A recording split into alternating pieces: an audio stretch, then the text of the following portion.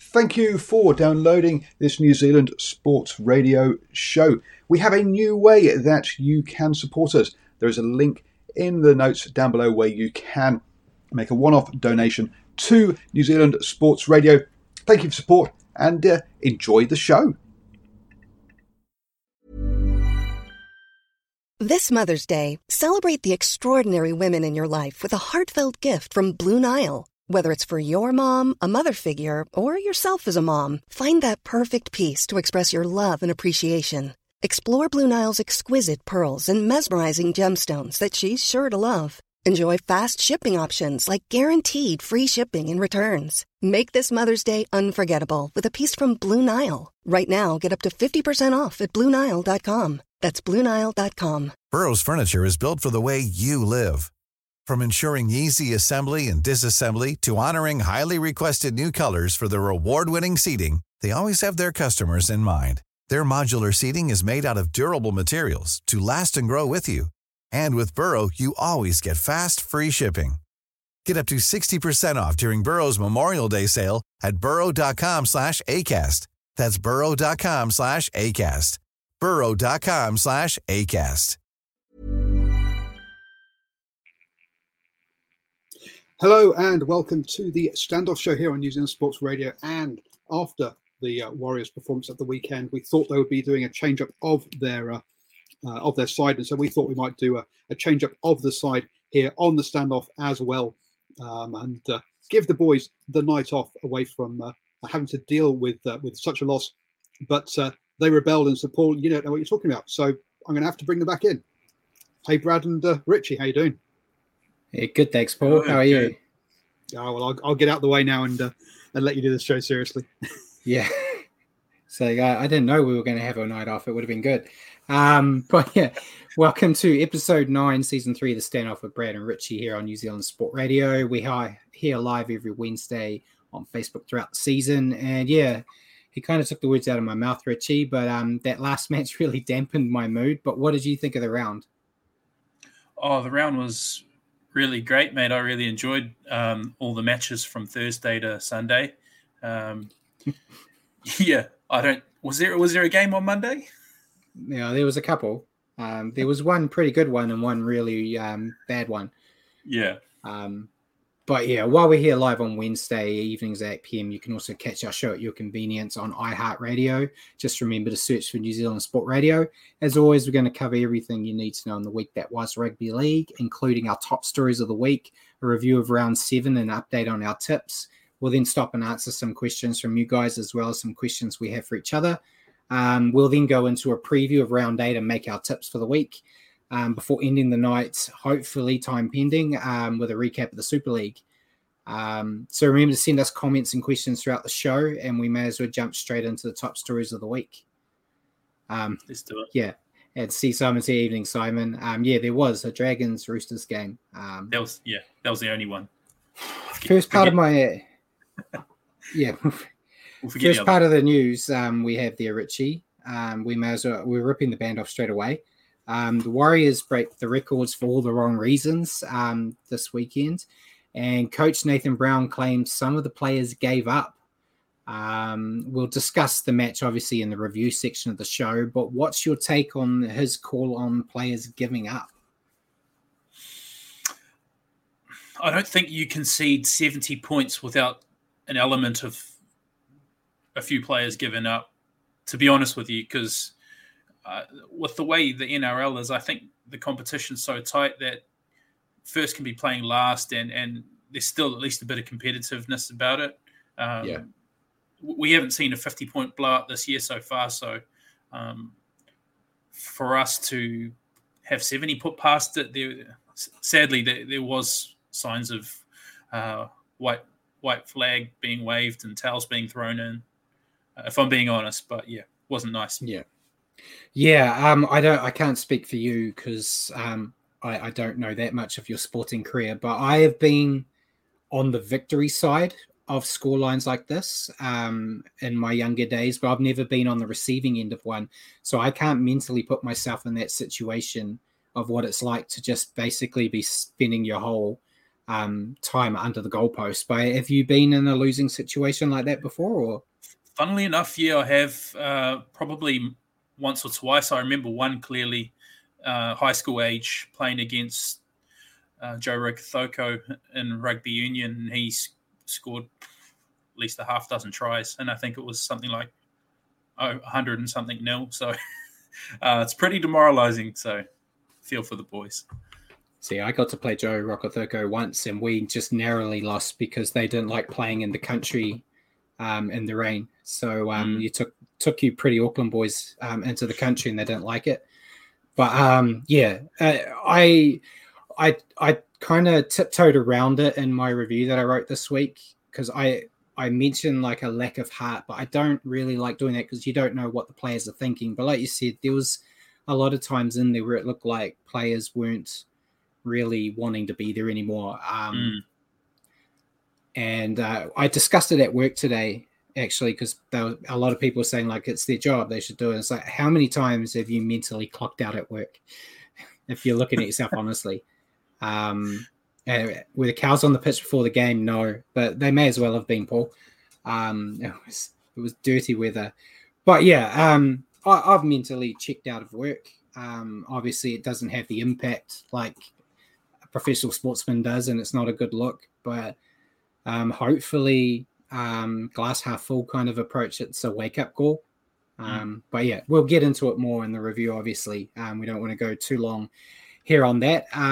Next bit of news, Adam G has been dropped this week. He was the referee in the Roosters game and did not sin bin Daniel Tupou for his high shot, and he has been benched basically because of it. Interestingly, though, he referred it to the bunker and the bunker let it go, and that bunker official is actually officiating 2 games this week. So I can't really see the logic there. But what's your take? Do you think the Roosters getting another give-me-up by the officials 2 weeks in a row was just a bit too much for the NRL to handle?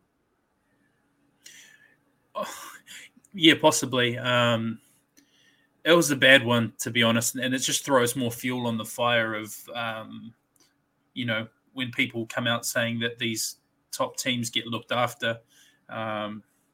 You can guarantee that if that was someone else other than Tupou, if it was somebody like we talk about him in the naughty boy corner all the time, Jack Hetherington, for instance, probably getting a month off for that kind of tackle.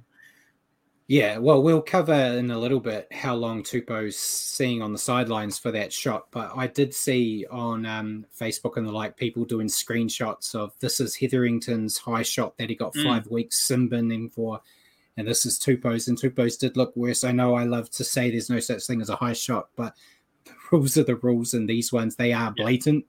Yeah. So, yeah, it's disappointing to see that happen. Even though I was going for the Roosters in that, game because I really wanted to see the Dragons lose, I think the Dragons were hard done by in that situation. And then and my next bit of news is kind of going over a question we had either last week or the week before asking about Talakai. Obviously, I'll talk about him a lot very shortly in match reviews, but we were asked, do we see him being a Kiwi? And we both said that we'd like to have him. He's actually obviously watched the show and decided he does not want that. And he's declared himself for New South Wales.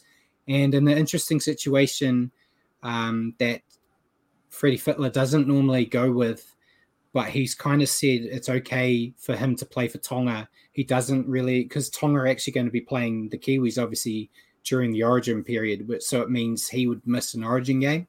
So Fittler said that doesn't matter to him. He would still have him in the side. So Kiwis missed out on another one. Good to see Tonga getting another talented player getting to play for them. And how long do you think it's going to be till they rejig the rules so Tonga are classed as a top-tier nation and don't get to play Origin?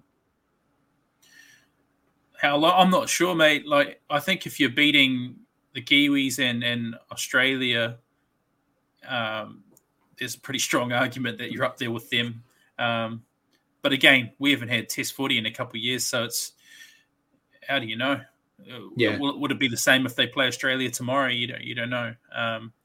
In any event, I don't think Tonga Rugby League will have anywhere near the resources of Australia, for example. So, it's a funny argument.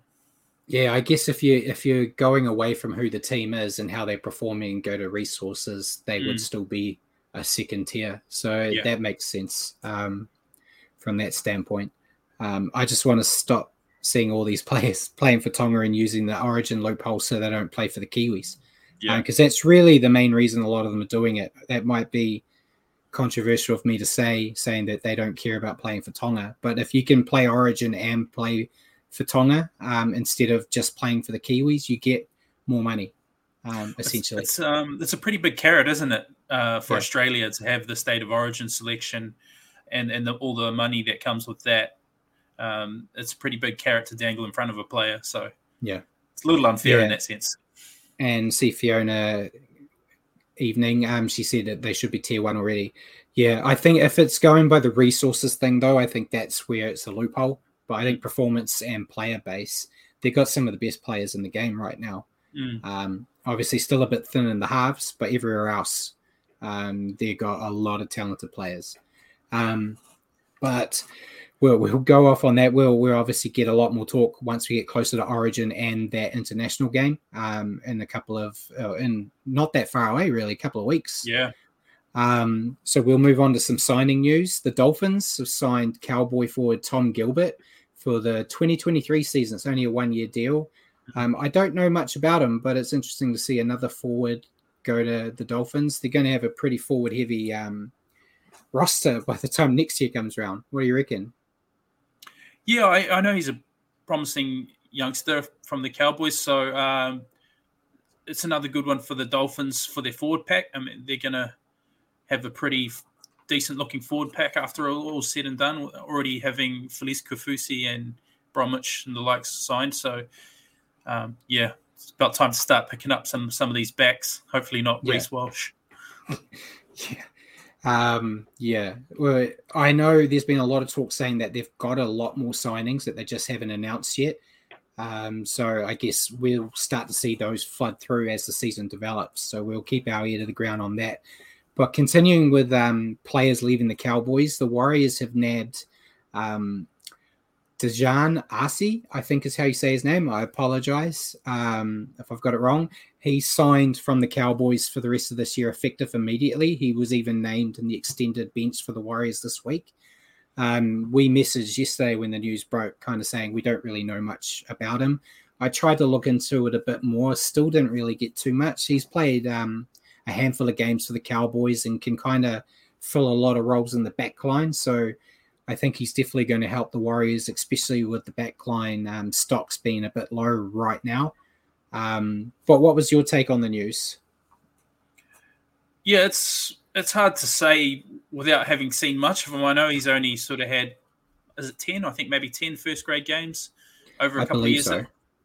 Over a couple of years at the Cowboys. So, I mean, I haven't seen anywhere near enough of him to have an opinion on whether to be excited or but with our backline depth the way it is, it can't hurt. So if he gets a chance, I'm hoping he's a diamond in the rough. Yeah, definitely. And adding to that, the Warriors have also extended Viliami Valia's time with the club until the end of 2025, which I'm quite happy with. I think he's a good little talent. Needs a bit more time, and it's good to see that they've shored him up for a few more years.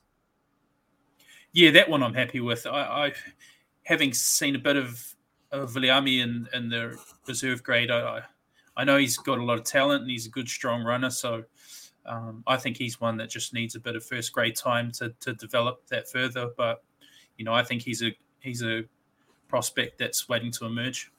Definitely. And before we move on to my injury segment, we've got some more signings for the Storm. Storm have signed Tarek Sims on a 1-year deal for next season. And they've also signed Catalan Dragons player Joe Chan on a 2-year deal. I think great deal for Tarek Sims. It's not bad when you're unwanted by the Dragons and the Storm want to pick you up. That's not a bad team to fall into. And I think he's a hell of a talent already, and I think he's really going to fill a hole for the Storm with all those players they've got leaving, going to the Dolphins. Joe Chan, I don't know too much about him, but he seems to be doing reasonably well for Catalans, so another good pickup for them there. And the Storm don't really get duds. They'll get one of the worst players in the competition and turn them into a diamond. So I think you'll see big years for both of those players next season. What do you reckon on those signings? Yeah, Joe Chan's meant to be a decent talent from over there, but obviously we know a bit more about Tarek Sims, and on his day he's explosive and fantastic player. So you can pretty much guarantee once he pulls on that purple jersey, he's going to become, he's going to fit in very well there, and with the players in that spine feeding him good pill, he's going to flourish there, I think. Yeah, definitely. And so that was all I had on the news segment. Then the next two parts I've broken up. We've got Paul. Actually, before we go off the news, I've been doing a bit of research on the old tiers within rugby league, and I've got an article from 2019, and apparently, the international guy said that weightings are based upon strength of opposition also. So the higher ranked opposition, the higher the value of a win, and it's calculated over a rolling 4-year cycle with results degrading over time. Now, obviously, with no results recently at all, I'm surprised there are any Tier 1 nations. But yeah, Australia, New Zealand, England are the only Tier 1 nations currently. But yeah, so if Tonga get enough wins, then yeah, they will become a Tier 1 nation. And apparently they are. That's back in 2019, that's what they were aiming to do. I thought some dollar numbers which were kind of interesting. So an Aussie makes about 30,000 a game for a state of origin appearance. So that's sort of 90k if you play all three. For a Wallabies, not Wallabies, for an Australian, the Kangaroos, Paul. The Kangaroos, thank you. It's 20k a test match, and the Kiwis make 5k a test match. So there you go. And Nocturnal Right says, it must be serious. Paul is not wearing his painter's hat. The reason I'm not wearing my painter's hat is because I'm not at home, so I've not got my whole setup. So I'm wearing the headphones, and the bucket hat and headphones just don't work.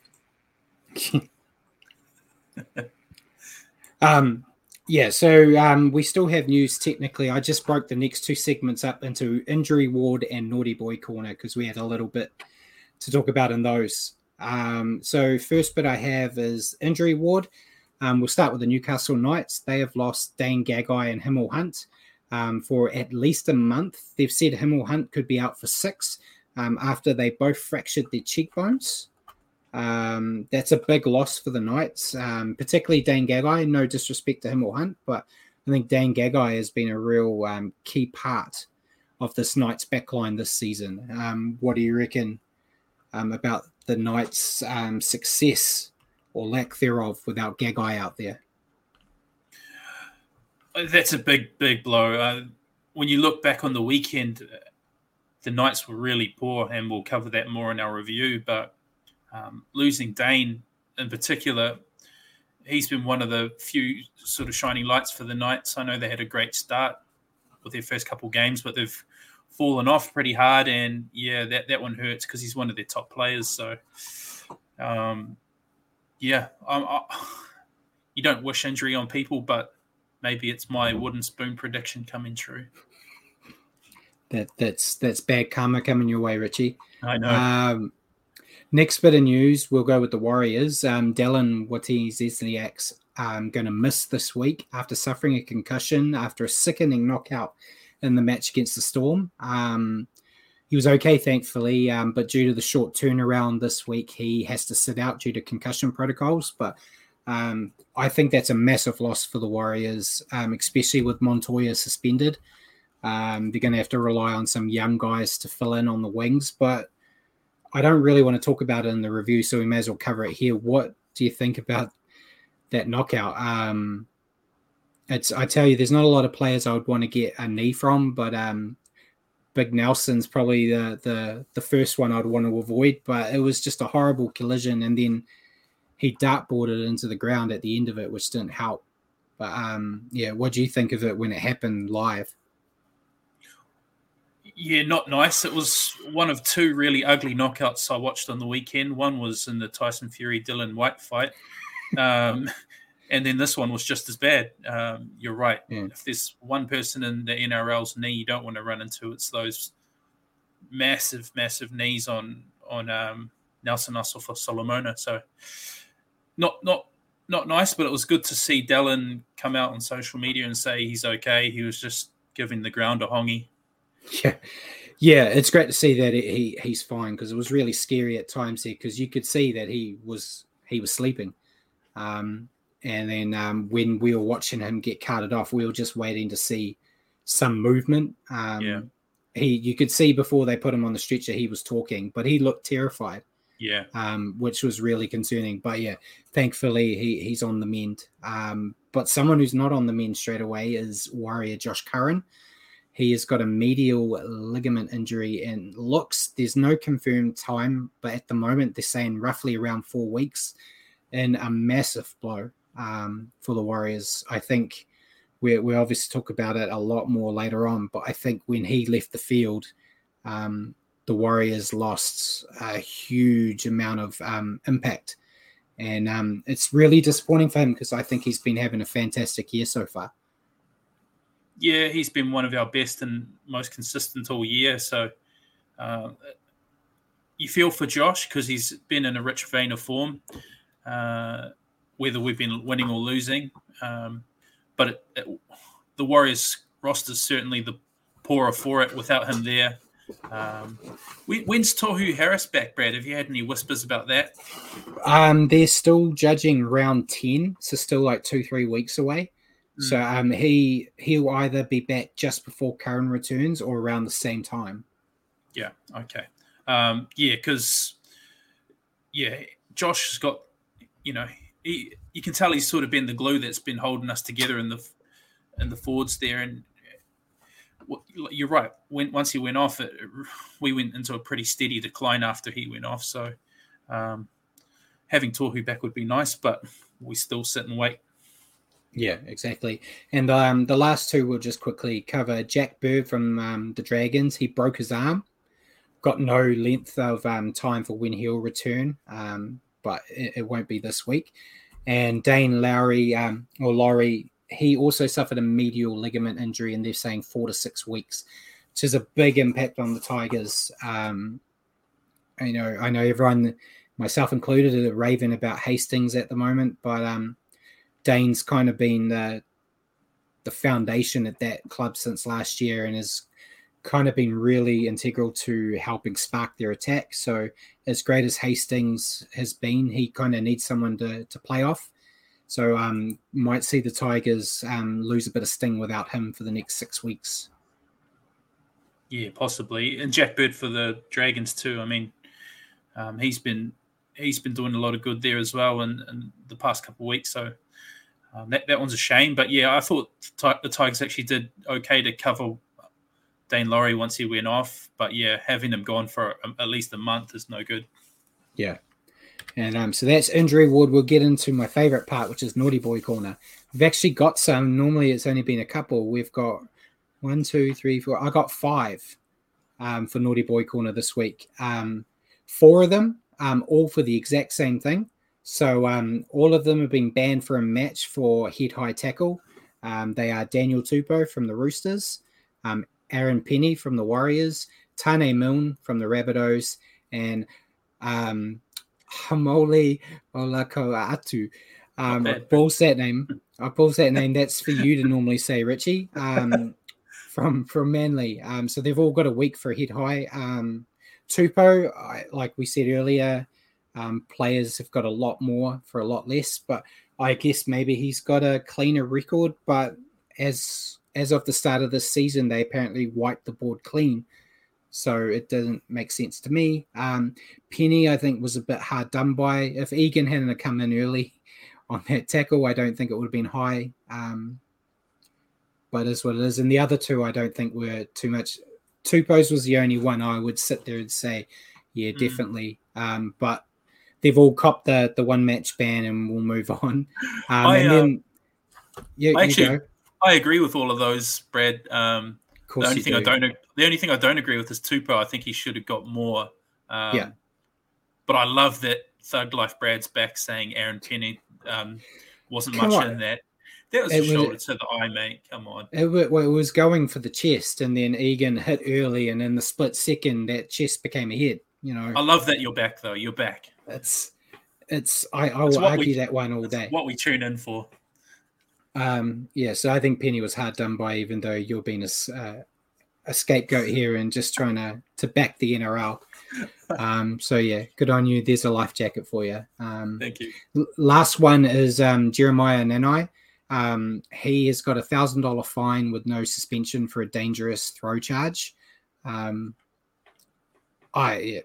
didn't see much in it.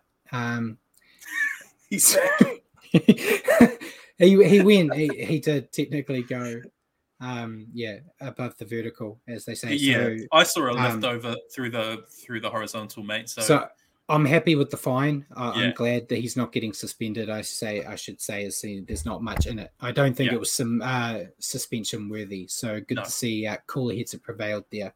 But we may as well get into the round 7 review, Richie. As much as I don't want to, but I'll hand you the floor. Yeah, let's get into the round. Maybe we'll just scratch one game out of the review, but we'll start with the Thursday game, which would have had Brad absolutely salivating.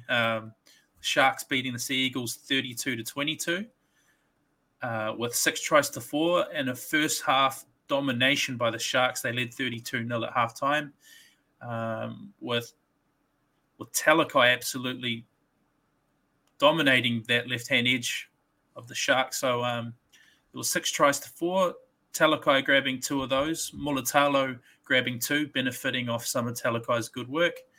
William Kennedy snapped up a grubber from Talakai with common theme here. I think he had a pretty good game. And Tig Wilton as well with the 6 tries for the Sharks. Manly did manage to come back a wee bit in the second half with 4 tries of their own. 1 to Christian Tuipulotu, 1 to Taniela Paseka, 1 to Lachlan Croker, and 1 to Haumole Olakuatu.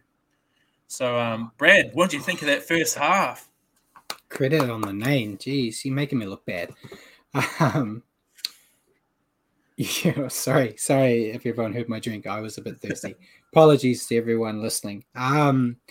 Sharks came out of the gate hard and fast. They were 32-0 up at halftime. Doing the half glass empty, should they be concerned that they didn't score any points in the second half? It might have been concerning if they were playing against a Manly at full strength, possibly. Manly, I give them credit for coming back like they did, but Talakai was a monster in this match. A lot of his impact was in the first half, but he's been a winner out on that edge. This game later on, we'll talk about where someone tried to copy it and it didn't work. But the Sharks still look the goods to me, and I'm worried about when we face them in round 9. It's 2 weeks away, and I'm concerned. I full credit to the Sharks. I think they're really building. A lot of us didn't really give them a lot of potential to do anything this year. Kind of thought it would be a year building with a new coach and a new lineup, but they've just really hit the ground running. I'm just looking at our top 8 predictions. We both had them in our 8, but not anywhere near where they actually are right now. And Nicholas is here evening. He said Nicho Hynes makes rugby league look absolutely effortless. Yeah, I've been really impressed with Nicho Hynes. I've always thought he was a good talent, but I didn't really think he'd hit the ground running, going from filling in where he needed to at the Storm to being a half and leading a side. He's really taken to it like a duck to water. So full credit has to go to him there. And Manly, their forwards just didn't really put in any effort. I looked at the stats. They had around 400 meters combined for their entire forward pack, which is not good enough. And that just flows on. It lets the halves down. I think DCE and Foran did what they could in that second half to get the side back into the contest, but it was just too little too late. Manly, I don't really know what else you can really say. They have talent. They just can't afford to start slow. Yeah, I thought that might have hurt you a bit, Brad. I know that's your love child team, your second team, but I actually felt a little bit sorry for Morgan Harper. Didn't he just finish COVID? Yeah. Didn't he? Yeah, and he's come back and had to face that monster. I felt sorry for him. That was a terrible half, and he was a bit of a scapegoat. He got pulled. Yeah. He was a bit of a scapegoat for what happened in the first half there, but I think he was left high and dry a bit by his insides as well. He didn't have a lot of help, quite often he was left one-on-one, and that's not the kind of guy you want to be facing up one-on-one with, but yeah, it's just one of those ones. I mean, surprisingly enough, that's not the worst half of football we've seen from the team this weekend. So no, I was going to say as well that my analogy I was going to use, it doesn't work anymore, but my analogy was you've got a guy that can run like David Fafita out in the centres, and that's just unstoppable. But fast forward a couple of nights, and that's completely different. Yeah. But yeah, it's just he's such a dangerous player in that centre. This week will be interesting when he's up against Katoni Staggs. When you've got a guy that can give as good as he gets. Yeah. We'll really see how good Talakai is. At the moment, it's kind of like, your young man plays in the young grades, you go and watch, and there's some, giant boy playing with all the other kids his own age, making fun of everyone playing because they're just that much bigger and stronger. And that's kind of how it feels watching Talakai right now, except he's playing against other professional men. But yeah, he just makes it look easy right now. But we might see a different situation this week. He might. We better move on from this game, Brad, because Paul's on to us. Yeah, Paul knows that we're trying to avoid the Warriors. So yeah, next game. Next game, Friday night, Broncos defeating the Bulldogs 34-14. 6 tries to 3 for the Broncos. Corey Oates, Corey Pakes, Adam Reynolds, Selwyn Cobbo with a double, and Reese Kennedy.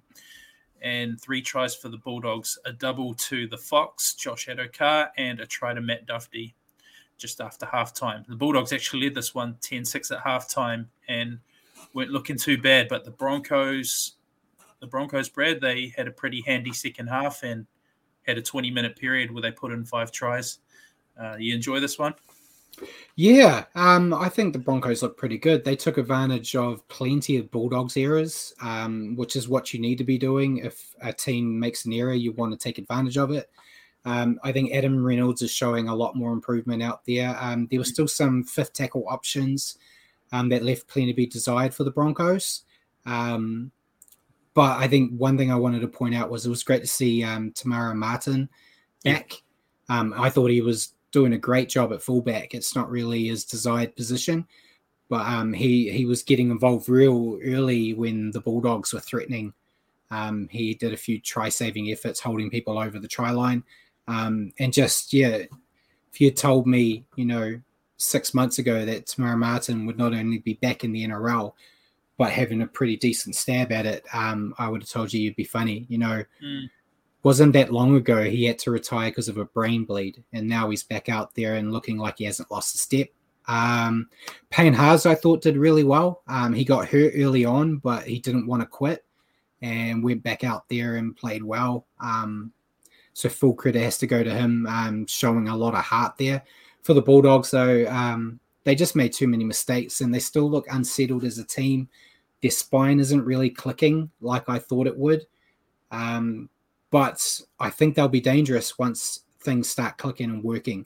But it's going to be a long season for the Bulldogs. They're not top 8 ready yet. But I think next year they'll be a lot harder to face. Yeah, I actually give the Bulldogs a bit of a pass in this one. I know their preparation during the week was terrible with COVID, and they had a couple of debutants. One in particular, Jacob Carraz. I was pretty impressed with him on debut. He racked up 133 meters and 7 tackle breaks, so I thought he looked pretty handy. And Haas, like you said, Haas was even minus about 15 minutes playtime while he was off injured, still racked up 239 meters and off 22 hit-ups. So, but that's typical of him. So anytime the Broncos are traveling well, he's normally at the heart of their forward effort. So, yeah, pretty good effort by the Broncos in that one. Moving on, I think that was the only Friday night game this weekend because of Anzac weekend. We had some Monday games. So the Saturday game, Cowboys in the Queensland Derby, getting up over the Titans 30-4. Pretty dominant fashion. 5 tries to 1. Tommy Dearden grabbing a try. Murray Taulagi, Scott Drinkwater with a beautiful try. Jeremiah Nanai carrying on with his try-scoring ways. And Helium Luki grabbed the 5th one for the Cowboys. Just 1 try for the Titans to Jermaine Asako. For a Queensland derby, this was pretty dominant, Brad, and this was the match you were referring to, saying the Titans were trying to copy the Sharks formula, throwing a monster out in the centres. Didn't pay off for them, but I thought the Cowboys were impressive. What did you think? Yeah, it was a dominant display from the Cowboys, and we got this one wrong. We picked the Titans here, and Simon picked the Cowboys. I completely forgot. I was watching the game and watching the Cowboys, and I was laughing, going, well, Simon's an idiot for picking the Titans here. Me and Richie got this right. And then I went back and looked at my piece of paper with my tips and went, oh, no, I'm the idiot. Drinkwater, he continues to fire. Dearden and Townsend were meshing well, and Nanai is a constant threat in the forwards. He's been a good find for them. It's good to see a struggling side improving, which is kind of the situation the Cowboys are in. Titans never looked in the running. Moving David Fifita to the centres was a massive fail.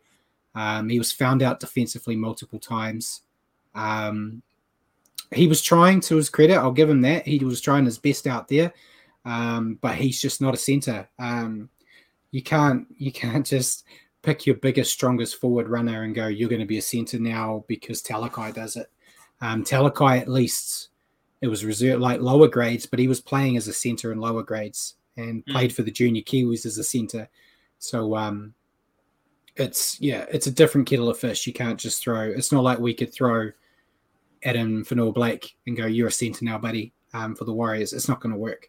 But their defensive structure was in tatters. I've been talking about it all year, that their mentality of outscoring opponents isn't going to work. And we saw that here. By the time they were looking to, let's get back into the game was over. I think Titans fans should be worried. I don't think they're the top 8 team that everyone was claiming. They were. Neither of us actually picked them in our top 8 this year, at least. So we're right about something so far. But yeah, it's scary times for the Titans, but which will make me sound like a bit of a hypocrite in a couple of games' time. Yeah, I think next time I'm tempted to tip the Titans, I'm going to think long and hard. The Cowboys I'm impressed with, though, Brad. Not only Jeremiah Nanai out on the right-hand edge, you got Helium Luki, the other second rower, out on the other edge. He scored a beautiful try, looks fast, and put some footwork on the fullback. They look like they're getting their balance right. And going from last year, having the worst defensive record in the competition last year, they're one of only 5 teams this year that have conceded less than 100 points. So big turnaround in that department. Do you think they're the real deal this year? Did we underestimate them? Nah. It's a long time. They've got some big teams to face, and that will change that points differential. Nice. I like your decisive answer there. Yeah. Let's move on to the second Saturday game. The Tigers repeating last week's formula, beating another big team, getting up over the Rabbitohs 23-22. Was 4 tries apiece. For the Tigers, David Norfoluma grabbed a double. Ken Maumalo grabbed one, and Luke Brooks grabbed a try. 4 tries for the Rabbitohs as well. Cody Walker, Alex Johnston, Josh Mansour, and Keon Kolomatangi. And Luke Brooks slotting the decisive field goal with just under a minute left on the clock. Another super entertaining game 2 weeks in a row for the Tigers, Brad. We didn't see this one coming either, but what do you make of the match? I thought it was a great game again. Tigers are really I feel like the Tigers have been so bad for so long that seeing them start to get a bit of success, everyone's kind of behind them. You want to see them come back. Even though I knew it was going to be a pick I'd get wrong. I was just happy to see it. And yeah, it was another close one. It was actually quite clever. They with Luke Brooks going for it, everyone was looking at Hastings, and that was the key there. Everyone rushed for Hastings. Hastings was just pointing at Luke Brooks, and Luke Brooks nailed it. Think it's great for Luke Brooks. He's really been developing the past 2 weeks with Hastings. Hastings is really bringing the best out in him. And hiring for your small business? If you're not looking for professionals on LinkedIn, you're looking in the wrong place. That's like looking for your car keys in a fish tank. LinkedIn helps you hire professionals you can't find anywhere else, even those who aren't actively searching for a new job but might be open to the perfect role. In a given month, over 70% of LinkedIn users don't even visit other leading job sites. So start looking in the right place. With LinkedIn, you can hire professionals like a professional. Post your free job on linkedin.com/people today. Mom deserves the best, and there's no better place to shop for Mother's Day than Whole Foods Market. They're your destination for unbeatable savings, from premium gifts to show-stopping flowers and irresistible desserts. Start by saving 33% with Prime on all body care and candles. Then get a 15-stem bunch of tulips for just $9.99 each with Prime. Round out Mom's menu with festive rosé, irresistible berry chantilly cake, and more special treats. Come celebrate Mother's Day at Whole Foods Market. With them playing like they are, it just makes the whole Tigers look better. The Tigers played near perfect football, which is something I'd never thought I'd say about them. They made only 3 errors in this match, and I think they've still got a few more wins on the cards for them. I've heard some people losing their minds saying they're a top 8 team now. I'm not going that far. We'll see how it goes. We'll see a true reflection this week, how they can go in their third match. But the Rabbitohs just continue the trend. I keep saying that they just make too many errors, and they were made to pay for them. If you want to take a positive spin on it, they played nowhere near their best, and they just lost. But these are the games they need to ice. I'm sure the Rabbitohs are going to bounce back, and they're another week closer to getting Latrell Mitchell back as well. Yeah, I just feel good for the Tigers. It's great seeing a smile back on Madge's face. I like Madge, and after the start they had the first few weeks, it was sad to see. It looked like he'd aged. And yeah, Hastings has transformed them, hasn't he, Brad? Yeah. He just allows Brooks to do more of just a run and gun role out there, and I think that suits him. And I felt really good for Luke Brooks nabbing that field goal as well. He's been one that's copped a lot of flack over the past couple of years. So, yeah, nice result for the Tigers there. Moving on to Easter Sunday, we had my wooden spoon tip. The Knights getting absolutely flogged by the Eels, 39-2. The Knights had a penalty goal early on, which was their only point scoring. And then from there on out, it was all the Eels, 6-0. Sean Lane grabbing a try, Hayes Perham getting a try, Dylan Brown and Isaiah Papali'i getting a double, and Will Penasini getting one as well. And Mitch Moses slotted a field goal in a pretty effortless training drill kind of manner right at the end, just to rub further salt into the wound. Knights were pretty poor, Brad. Their goal line defense was soft, to say the least, and they just looked like they didn't have any idea on attack. Yeah. What did you make of it? Yeah, well, we said last week that the Eels would make a statement after losing to the Tigers, and they did that here. They never let the Knights fire a shot. Eels dominated in the forwards. Isaiah Papali'i stood out yet again, getting that double, and he was just involved in everything. Everything was just clicking for the Eels, and when they're humming, they're hard to stop. They just need to keep it up. You can't just rely on these once in a blue moon. But yeah, horrible effort from the Knights in front of their home crowd. They lacked impact up front. And without that, the halves and backs never had a shot. they got a lot of work to do this week because they have to face the Storm, who just snuck home against the Warriors. So they got it. Yeah, they got a lot of work to do because the Storm will be out to prove something, I'm sure. Yeah, you made a good point about the Eels dominating the Knights forwards. I saw a stat there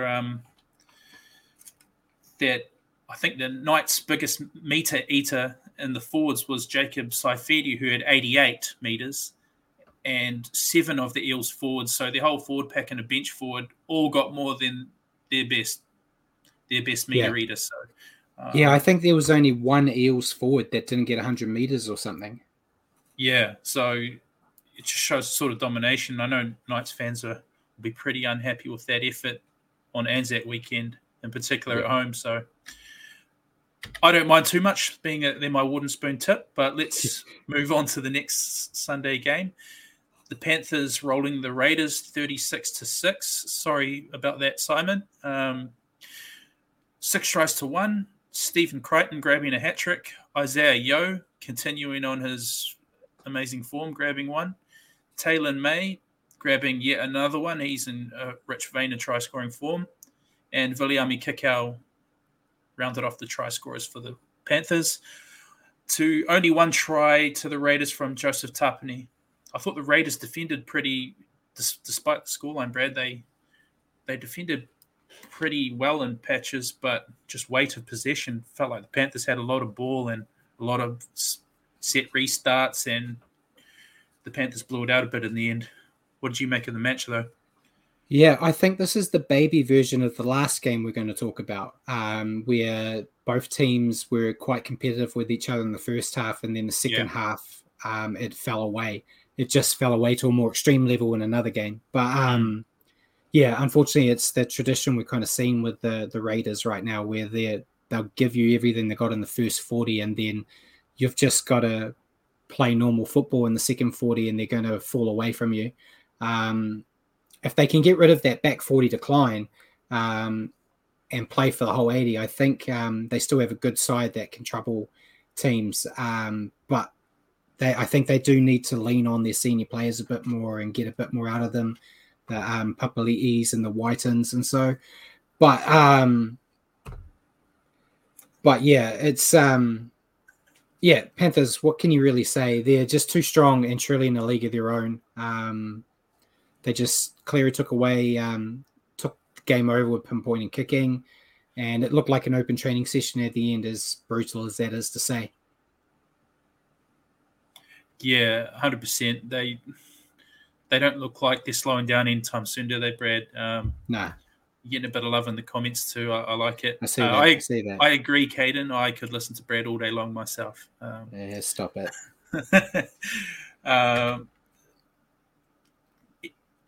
Anzac Day. Let's move on to Anzac Day. So yeah, get back on track, we'll do the first one, which was, I enjoyed the first one more than the second one, obviously. But the Dragons getting up over the Roosters. Brad's wooden spoon tip defeating my tip for winning the whole comp. So make of that what you will. But it was 2 tries apiece for the Dragons. Tries to Francis Molo and Jaden Sewer. And 2 tries for the Roosters, Sitili Tupanua and Joey Manu getting a try.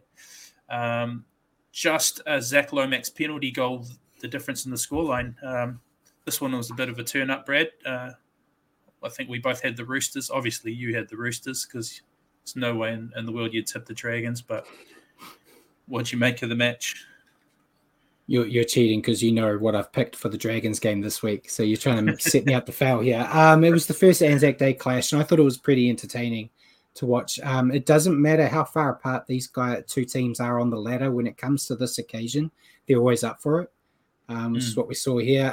Dragons look good. I was sitting on the edge of my seat begging the Roosters to run away with this, but it just didn't happen. Ben Hunt was playing well. He was putting the Roosters under pressure with his kicking game.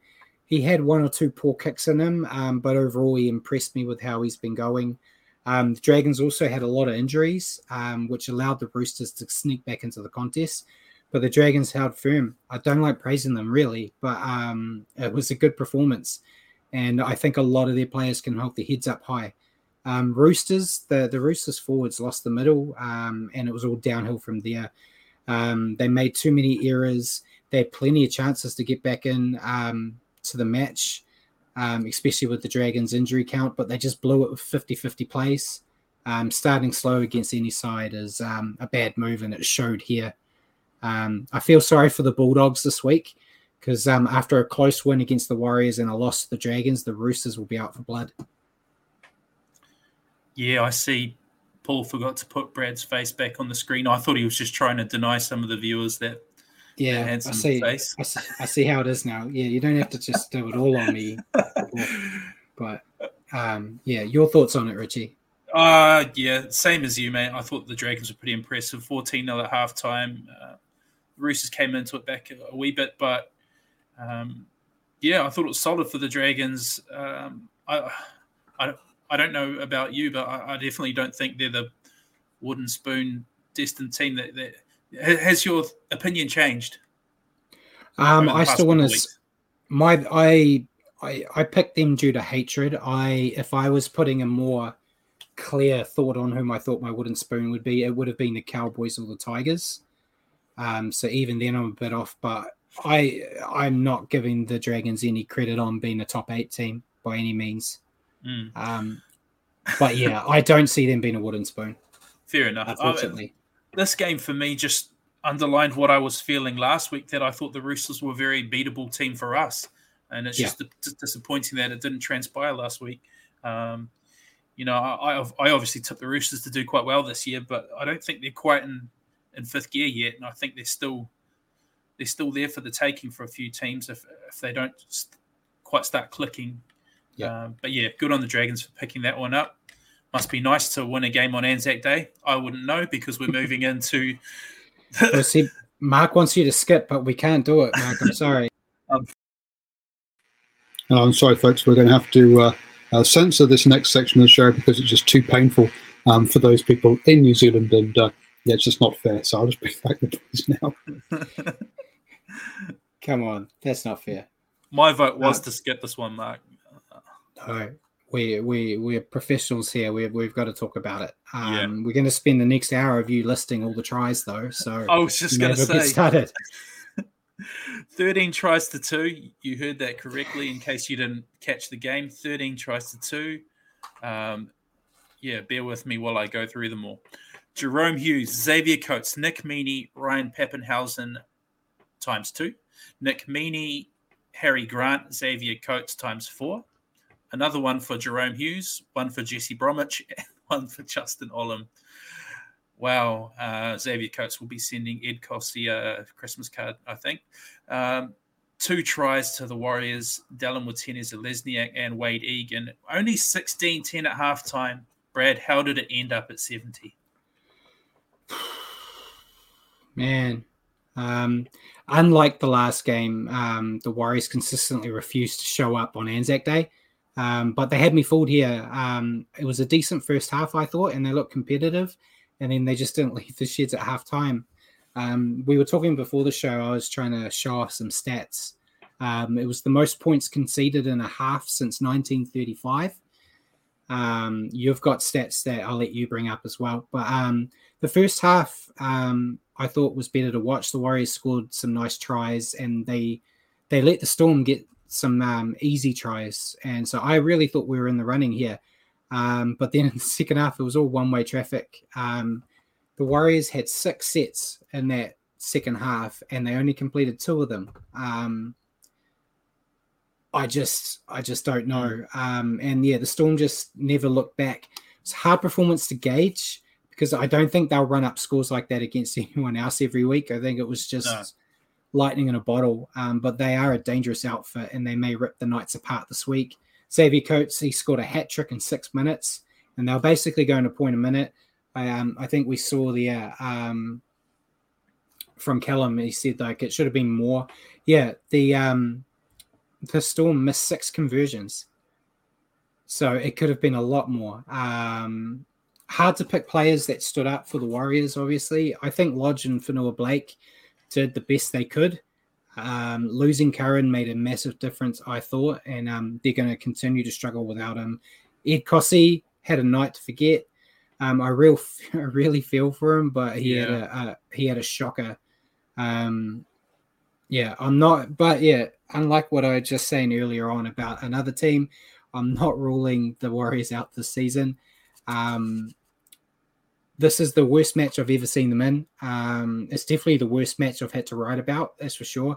But they've always been shocking on Anzac Day. We were talking before the show. They'll be playing really well. They'll get 40 put on them in the Anzac test. And then the next week, they'll go back to the form before it. It seems to be an outlier. At least I'm hopeful that it's an outlier. So I'm hoping and expecting a big bounce back against the Raiders this week. But there needs to be a lot of soul searching in that team, especially with all the claims about players giving up. Yeah, that was the worst part for me, Brad, is that the feeling like of waving the white flag almost, and throwing in the towel. In this day and age, you shouldn't get 70 put past you. I know it's a Storm, but I feel like a lot of those 13 tries they scored, they didn't even earn. I felt like we gave them to them on a silver platter. It was embarrassing. It was extremely embarrassing. And like I was saying to you before we went on air, you get all these people you haven't spoken to in a couple of years seeking you out on Facebook and texting you. It's not a nice feeling. Nathan Brown, second time he's conceded 70 points against the Storm. Now, one as a coach, one as a player. Little interesting outtake for you. Maybe he's the problem. But on a serious note, it hurt a lot. It's just... Is Nathan Brown going to be the first sacked coach this year? Nah. I don't think so. I think this is... Hopefully, we get a good bounce-back game against the Raiders this weekend, and then we can just start moving on from this, because we hadn't shown any signs of being blown away like this prior to this, and I think now it's almost at the stage where I think it's a mental thing against Melbourne Storm, particularly on Anzac Day. It's going to be interesting, that game against the Raiders, because they're two teams that like to do okay in the first half and fall away in the second. Yeah. So it's going to be interesting to see what happens there. That was the round. So we may as well look at the ladder and our tips, Paul. Well, beforehand, what do you think about Fiona's point? I used to hate watching them play during the day. They used to play so bad, but now they seem to play better during the day.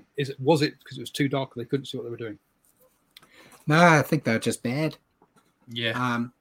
It could have been bright daylight, or it could have been the middle of the night. I think they were just bad. For a selfish reason, I'd prefer it to be earlier, because I have to do my writing, and it's really horrible doing it that late at night. But here's the ladder. And don't forget, folks, scrolling across the bottom is the link to Brad's page. So go and check out his review. Perhaps not this week, but normally his reviews of the... No one wanted to look at it this week, unfortunately. Not that I blame them. There's been a little bit of shift in the ladder this week. Unfortunate for us, but fortunate for some others. Panthers are still at the top of the ladder. Storm right behind them at second. Closing out the top four, we've got the Eels and the Sharks. Rounding out the bottom four of the top eight, we've got the Cowboys at fifth. Roosters sixth, Manly seventh, and Rabbitohs are eighth. Then we've got the Broncos at 9th, the Dragons 10th, the Warriors have dropped to 11th after that loss. Titans 12th, Tigers 13th, Knights are 14th, and then bottom of the barrel, we have the Raiders and the Bulldogs. And Rob's there. We'll touch on that in our predictions. Undefeated at Redcliffe, the Warriors are. And then that's the ladder. Not too surprising there, Richie. You got any takes on it before we move to our tipping comp? No, not really, mate. That's pretty much true to form, I think. It's the top four in particular have really been the standouts. So, and the Cowboys, like I was saying, I'm pretty impressed with them. So, I think they've pretty clearly been 4 or 5 of the top teams so far. So interesting to see going forward. Yeah. So if you want to bring up our tips there, Paul. Richie and myself both got 5 out of 8 this week. Simon took the lead with the picks in the week, getting 6 out of 8, getting that Titans-Cowboys game right. He's closed the gap, but the situation is still the same with me being the champion, with 37 out of 56. Whoa. Slow down, Cowboy. It's not champion till the end of the season. You're leading. Champion. You're not champion yet. I'm not champion yet. I'm champion. Defending champion too. Richie is got 36 out of 56, so only 1 point behind me. And then Simon is only 1 point behind Richie with 35 out of 56. So still real tight. And I've put down Simon's picks and looking at his picks here. If a few things go his way, he could shoot past at least me. I don't know your picks, Richie. So yeah, we'll see what happens when we go into that. But we may as well get into questions now. Is there any questions that you've compiled for us, Paul?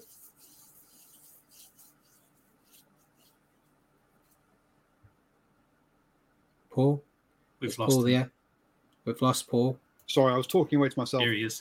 Just to point out Honestly, that the game was lost because Rudy didn't turn up to the game. Yeah. So it's quite clearly. So my question to you boys is to kick us off. There's been a lot of increased talk of Caleb Clark. Who the hell's Caleb Clark? Caleb Clark of the Blues, son of a Ronnie Clark, moving over to NRL. Do you think that would be a good move for him? Do you think he'd do well? I'll let you go first, Richie. You want me to go, Brad? Yeah. I actually think he would do well. When you look at his style of play in rugby union, obviously he plays on the wing, so he's got speed, but he's also a big body and loves the contact. He's quite a confrontational player for a winger. So I think his style of play and running style really suits rugby league, whether he play out on the wing again, or I think he'd make a good wing or centre. But I think he'd go well if he wanted to do it. I think, and manage to pick up an NRL contract. I think that's something he could do quite well at. Yeah, I think he'll do well if he does. And obviously, being a rugby union player, he'll need to take a few concrete pills and harden up so he can play NRL first. I think Simon said he's trying to leverage for more money. I think it's part of that, and I think it's part of he knows that Roger's going to take his All Black spot. So he's just trying to find something to do. I was interested until I read the interview and he said he's a Rabbitohs fan and would love to go play for them. And then I was like, I'm not interested, mate. You can stay with your stupid Blues team. We could do with him right now. We need a nice big winger. So I'd like to have him as a Warriors fan. But yeah, I think he would do well if he gave it a shot. It's just, yeah, I'm still nervous on if it's just trying to get more money out of rugby union and using the NRL as a scapegoat in it. I think he's got the attributes to do well if he fancies doing it. Yeah. Fiona Tate says, what are your thoughts on Cameron George coming out and saying hands off Reece Walsh as he's contracted to the Warriors? Do you want me to take this one first, Richie? I don't mind, mate. Yeah, you go on. I'm all for it. I think what he was trying to get to is Paul Kent and the like on some of the shows were saying that Reece Walsh needs to break his contract and go to the Dolphins. And I think he was saying you shouldn't, on a TV show that's kind of owned by the NRL, you shouldn't be promoting breaking contracts. It's not a good look. And I know a lot of people were saying it's hypocrisy because the Warriors broke Reece Walsh out of a contract to get him, but they technically didn't because he wasn't a top 30 player. He was a developmental player, which has a different level of how you can communicate and take a player. So it's a bit different there. He's actually a top 30 contracted player, and breaking it is a breach of it. And he just said it's not a good look to be promoting breaking contracts. It's in any sporting endeavor. If you are doing that, we all know contracts mean very little nowadays anyway. But I agree. I don't want to see people like stealing a player off us anyway. It's the same as everyone wants us to sign Jesse Arthurs, but the Warriors have come out and said, I think if Mark's even still watching, Mark's commented a million times trying to explain it to people on Facebook that Jesse Arthurs we can't legally talk to about signing with the Warriors because he's still contracted to the Broncos. And I think they can talk to him in November. But right now, even though he's training with them, they are not doing, I'm sure there's players doing the nudge, nudge, wink, wink. But on an official capacity, they aren't doing it. So I think it would be hypocrisy from Cameron George if they're like telling Arthurs, don't go home, mate, stay with us. We'll break that contract. But they're not doing that as far as I'm aware. So, yeah, I think good on him standing up and saying, no, you can't do this and not letting the Warriors be walked over.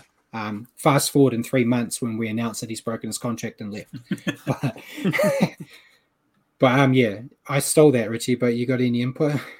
No, you said it all, mate. I agree with you. I liked what Cam George came out and said, and I like that we have come out and said that we won't be pursuing Arthur's for the similar reasons.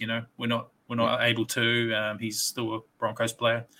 I like the moral high ground we're able to take as a club.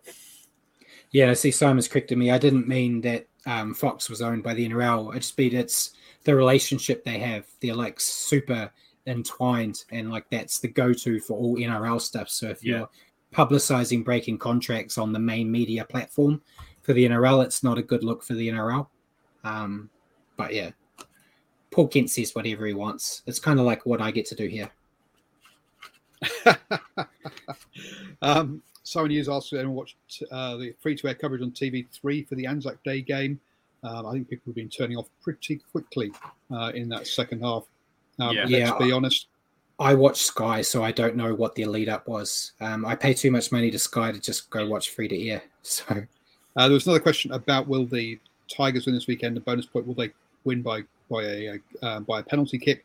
We'll cover that obviously in the preview section. Not so much a question, but Callum was talking about the Broncos having a very boring style of play, which is 1 out runs, 3 tackles, spread it wide in the 5th, and then kick. Do you agree that this is a very boring and conservative style game plan that's too predictable? It's boring, but if you're getting the result, I don't think you care. I think we saw that a lot with Melbourne with the back in the old wrestle days. They had players that could do something exciting once in a blue moon, but they were very happy to just do 1 out football, wrestle the game out of your hands and win by any means necessary. So I think in hindsight, as long as you're winning, I don't think you care how you get the win. In terms of a fan watching, I can see how it'd get annoying, but sitting here as a Warriors fan, I would much rather watch the Warriors play the most boring game against the Storm and win than what we saw. So I can see both sides of the argument. You want to see exciting football, but I want to see wins as well. My thoughts on that one are, if you look over the last couple of years, the Broncos' spine isn't sort of up there talent-wise with some of the top teams, and it hasn't been a settled spine. So maybe their backline talent isn't what it once was. So with guys like Payne Haas, they kind of try and squeak their results out by dominating up the middle. So I can see from that point of view why they're doing it, but they actually scored a few nice tries on the weekend, so can't complain. Yeah. Okay, I think that's it from the live chat, boys. All right. So I may as well go with my question for you because it's a bit quicker. With the new forward signings the Warriors have made and the likely exit of Lodge, what is your 2023 Warriors pack? All right. So I'm scratching Lodge. We're assuming he's left the club. I'll read it out. I've got it written down, actually. So Adam Fanua-Blake, number 8. Wade Egan, number 9, hooker. Aaron Pene, number 10, the other prop. Mitch Barnett, new signing, number 11. Josh Curran, number 12, on the other edge. Tohu Harris, captain, and number 13 at lock. And the bench is Tavanga, Bunty Afoa, Ben Murdoch-Masila, and Katoa. So put Ben Murdoch-Masila in there for another big body to come off as a prop or second rower. But there it is. It's a tough one, Brad. I know I was discussing it with you, and it's kind of tough because we've also got other talents coming in, such as what's his name from the Sharks? His name's escaping me right now, Metcalf. And I thought maybe he'd be a good number 14, but I don't really want Tavanga missing out. I'm a big fan of Tavanga, so what do? Do you put Metcalf in the halves, and then someone like Chanel Harris-Tavita has to miss out? Is Chanel Harris-Tavita still going to be here? Don't know. But yeah, that would be what I would start with. If I'm writing names down right now, it's subject to change, obviously. But yeah, we had the same players, but in different areas. So I'll quickly run mine out. Yeah, what did you do? So my front row, I've got Adam Whanua-Blake, Wade Egan, and Tohu Harris. Sure. My second row, I've got Barnett and Katoa. Yep. I've got Curran as my lock. Mm-hmm. And then my bench, I've got Tavanga, Penny, Bunty, and the love of my life, Ben Murdoch-Masila. You see, that sounds good as well. Yeah, I think I feel like Tohu, with his age, he's going to slowly gravitate towards the front row. And if Lodge is going, he'd be a good starter there. It could be a thing when he just moves back into the second row when they want to do a reach, or it could be the other way, like you've got Tohu could move into the front row when one of the front rowers go off. If I saw this team on the team list next week in your order or in mine, I wouldn't be concerned. I'd be reasonably happy. And there's a lot of things in the air with what happens in the halves, who stays, who goes, that could change things. But that was it there for that, really. Cool. Should go with mine to you? Yep. My question to you, Brad, was after watching about a quarter of the season now, does your preseason predicted top 8, does it differ from what you predicted preseason? Or is it playing out the way that you've envisaged it would? Yeah, and as you see, I made a nice little picture of our predicted 8 that Paul's brought up for us now. This is what we both predicted, you on the left, me on the right here. So you had Panthers first, Roosters, Storm, Seagulls, Rabbits, Sharks, Raiders, and Warriors. That was your top 8. Now, the correct one, and the one that I've got done, was Manly number 1, Panthers 2, Rabbitohs 3, Storm 4, Roosters 5, Eels 6, Warriors 7, and Sharks 8. Now, I don't see Manly staying at the number 1. I think Panthers have got that. I think I was a bit too cruel on the Storm. So I would be changing that to like Panthers, Storm at the top. Seagulls, I don't think they're a top 4 team anymore. And the Sharks, who I had as 8th, I would put as a top 4. So my top 4 now would be Seagulls, not Seagulls, sorry, Panthers, Storm, Sharks, and maybe the Roosters. And then the bottom of that, I would still have the Rabbitohs involved. Seagulls would still be involved. Eels would still be involved. I'm still saying the Warriors will make it. Warriors will be 8th. I like it. Yeah, so I'd probably still have those same 8 potentially, just in a different order. So I'll stick to my guns. You see, I see straight away where I went wrong, and it's probably due the Raiders. It's probably due to them not being relevant or winning anything since the 80s, but I completely forgot Parramatta Eels existed. And I think Raiders would go close to the spoon the way they're playing now. They'll probably finish 1 or 2 above Newcastle Knights, where I picked for the 8, but wooden spoon. Yeah, and I know I gave no love to the Cowboys, and they're 5th right now, but I still see, it's a long time, I still see them dropping.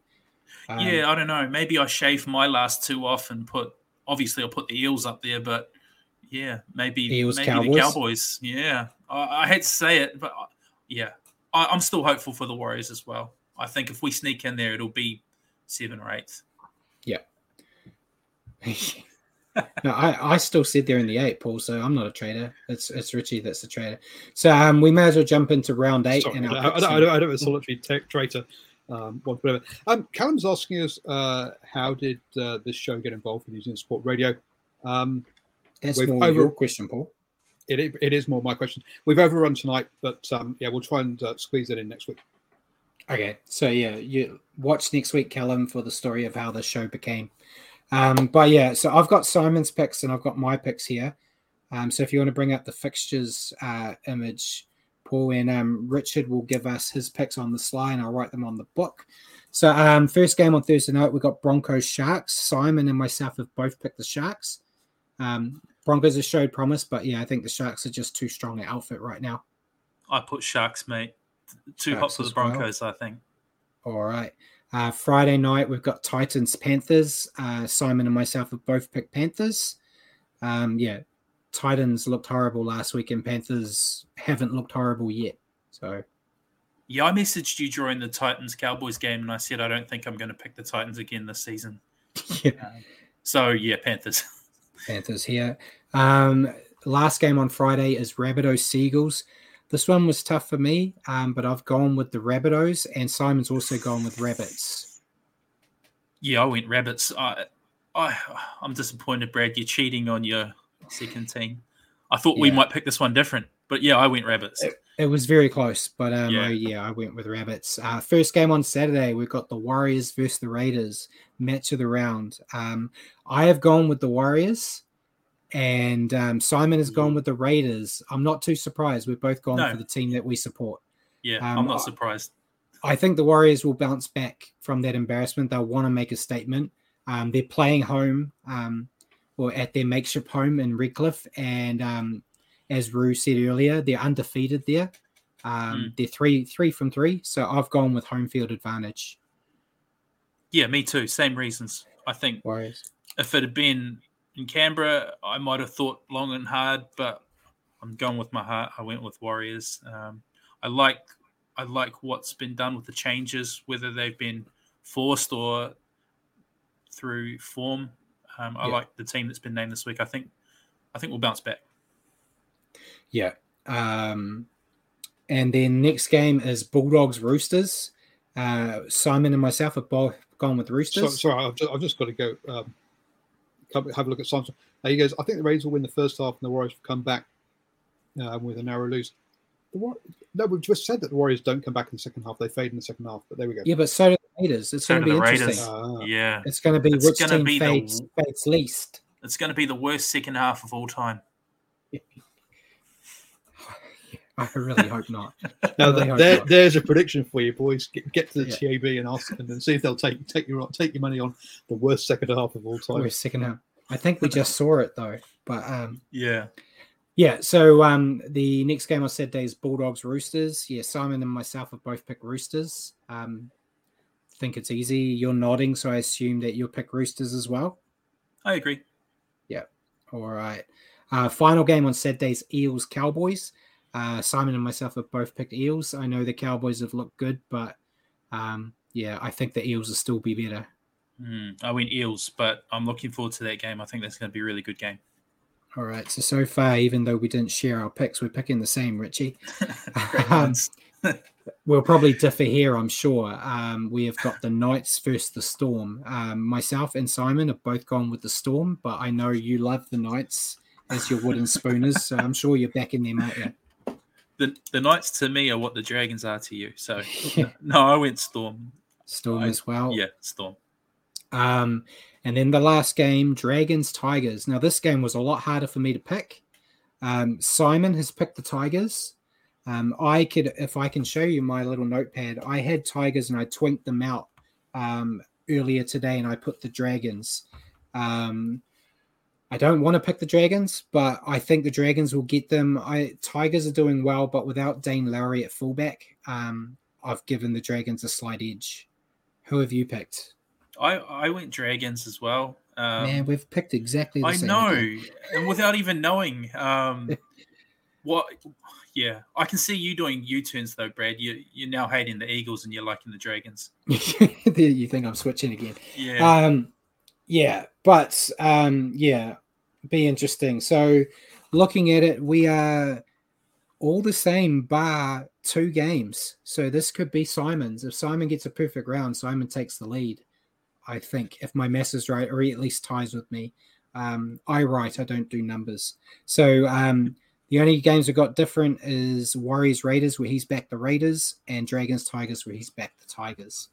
So we'll see what happens there. But yeah, we're running a bit late, so I won't go over Super League. Not too much has changed. St. Helens is still number one. They did lose in the weekend to Castleford 30-10, and Wigan won 30-24 over Salford, so they are in second place. So it's kind of still a two-horse race, 3 if you want to include Catalans, but Catalans lost to Hull FC 14-8 as well. So hopefully we a bit quicker with our reviews next week, and we can cover the Super League with a bit more detail. But anything else you want to add? No, as always, thank you, Paul, for your hard work. Yeah, and all the comments for your chat, and for the chat with you, Brad. It's fun as always. Yes, and thank you, Paul, for everything you're doing in the background, and cheers for joining me tonight, Richie. And thank you, everyone, for tuning in and joining us on the Standoff with Brad and Richie. For your weekly update on Rugby League, tune into our show next week at 8 p.m. here on Facebook or at your convenience on iHeartRadio. Just remember to search for New Zealand Sport Radio. And good night, everyone.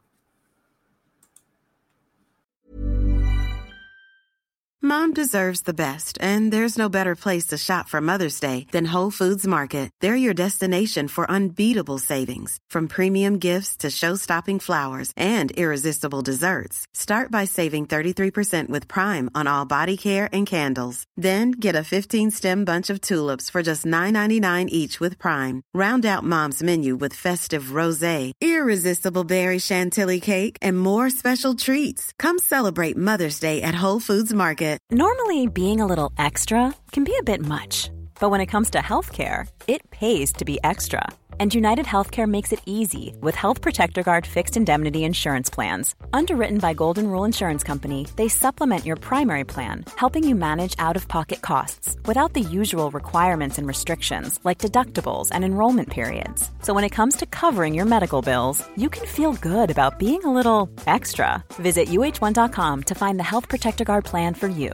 Mom deserves the best, and there's no better place to shop for Mother's Day than Whole Foods Market. They're your destination for unbeatable savings, from premium gifts to show-stopping flowers and irresistible desserts. Start by saving 33% with Prime on all body care and candles. Then get a 15-stem bunch of tulips for just $9.99 each with Prime. Round out Mom's menu with festive rosé, irresistible berry chantilly cake, and more special treats. Come celebrate Mother's Day at Whole Foods Market.